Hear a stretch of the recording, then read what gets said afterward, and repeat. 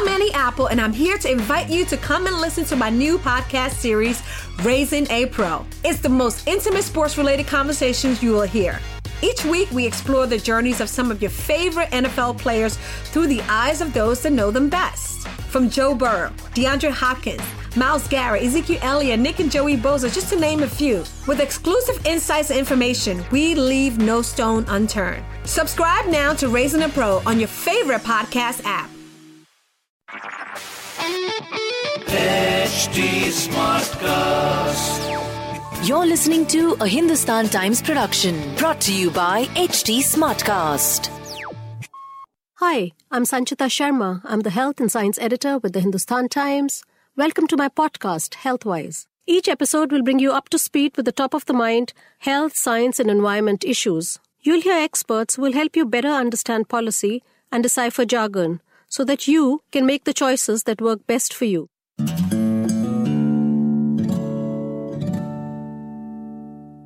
There is still no cure for coronavirus disease, and clinicians treating patients are using a combination of treatments and drugs to save lives.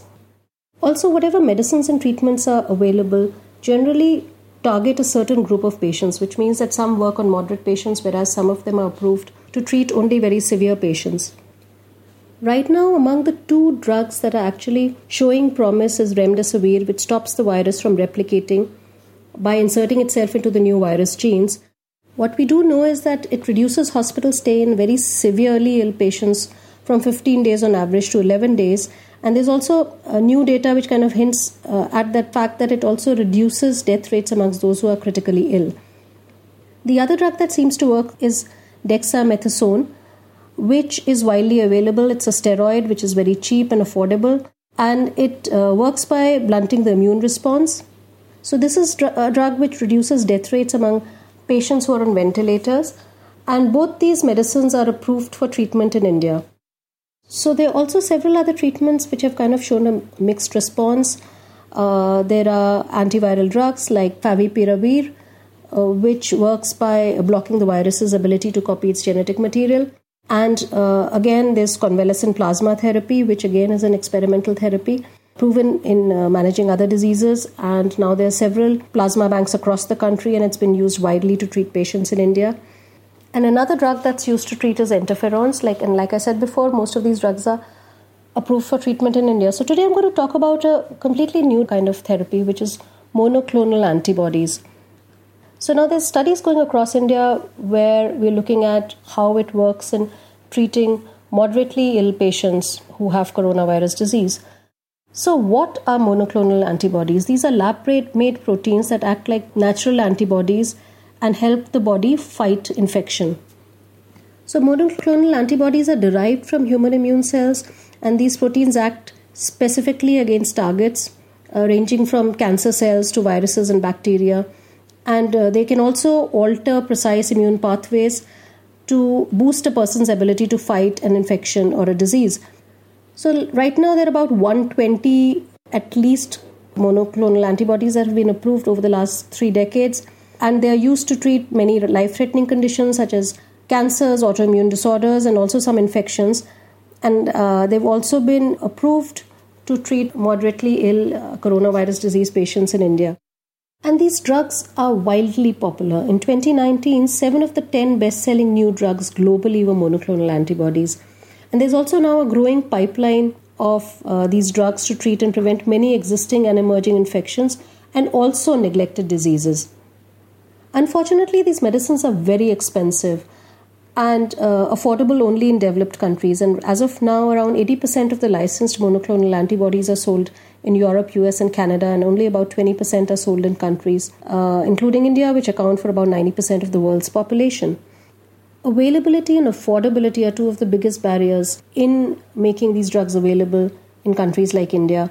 And this is a new report which came out called Expanding Access to Monoclonal Antibody-Based Products, a global call for action, where an independent NGO, Wellcome, and IAVI, a non-profit science research foundation, have asked rich countries to look for partnerships and ways to make these drugs available to everyone who needs them at affordable prices.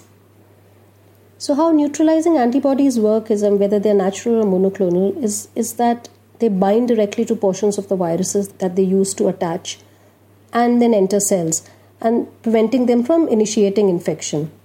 And should monoclonal antibodies prove to be an effective treatment or tool in preventing or treating coronavirus disease, it's going to become very essential to look for new approaches to ensure that they are available at scale and at an affordable price across the world to help end this pandemic. So human trials to test these drugs have already begun. In the middle of second week of July, the US began enrolling healthy adults for 2 phase 3 gold standard randomized trials where experimental monoclonal antibodies were used to prevent infection from SARS-CoV-2. And the trials are enrolling healthy adults who are at risk of infection because they're either in close contact at work with people who are infected or at home with people who are infected with SARS-CoV-2, which is the virus that causes coronavirus disease. So one of these trials is being conducted jointly by the US National Institute of Allergy and Infectious Diseases and Regeneron Pharmaceuticals, and the other one's being sponsored by Eli Lilly in collaboration with, again, the US National Institute of Allergy and Infectious Diseases. So in India too, in July, the Drug Controller General of India approved the indigenous psoriasis drug to treat moderate to severe COVID. This monoclonal antibody is manufactured and marketed by Biocon since 2013 and is used for the treatment of patients with moderate to severe chronic plaque psoriasis. And there's another multicentric trial going in several states to evaluate the standard use of the monoclonal antibody drug called tocilizumab, which is a second-line drug used to treat rheumatoid arthritis. And this drug has been used to treat moderate to severe COVID patients whose condition is worsening. And it's mostly in India being used on moderate patients who seem to be getting unstable to prevent progression of stable moderate disease to severe COVID, needing oxygenation. Now, the positive thing about this drug is that these are tried and tested drugs which have dramatically improved cancer survival rates and are also currently being evaluated for their effectiveness against infections like Ebola and HIV. But again, they're the most expensive pharmaceutical products in the world and inaccessible to many people. So whether they treat COVID or not remains to be seen. But what we do need to make sure is that these drugs are widely accessible. And to do that, we need to have improved policy, regulatory pathways, and also more investment in technologies to lower development costs, along with innovative market approaches to promote global access to these drugs. And hopefully, then it's going to be another tool that we'll have to end the coronavirus pandemic. Until it ends, guys, stay safe. If you still have any queries or would like me to cover a certain health topic, do feel free to reach out to me. You can reach me at Sanchx, that is at SANCHX, or at HT Smartcast. We are available on Facebook, Twitter, and Instagram. For more such podcasts, log on to htsmartcast.com. Until next time, goodbye. This was a Hindustan Times production brought to you by HT Smartcast. HT Smartcast. I'm Annie Apple, and I'm here to invite you to come and listen to my new podcast series, Raising a Pro. It's the most intimate sports-related conversations you will hear. Each week, we explore the journeys of some of your favorite NFL players through the eyes of those that know them best. From Joe Burrow, DeAndre Hopkins, Myles Garrett, Ezekiel Elliott, Nick and Joey Bosa, just to name a few. With exclusive insights and information, we leave no stone unturned. Subscribe now to Raising a Pro on your favorite podcast app.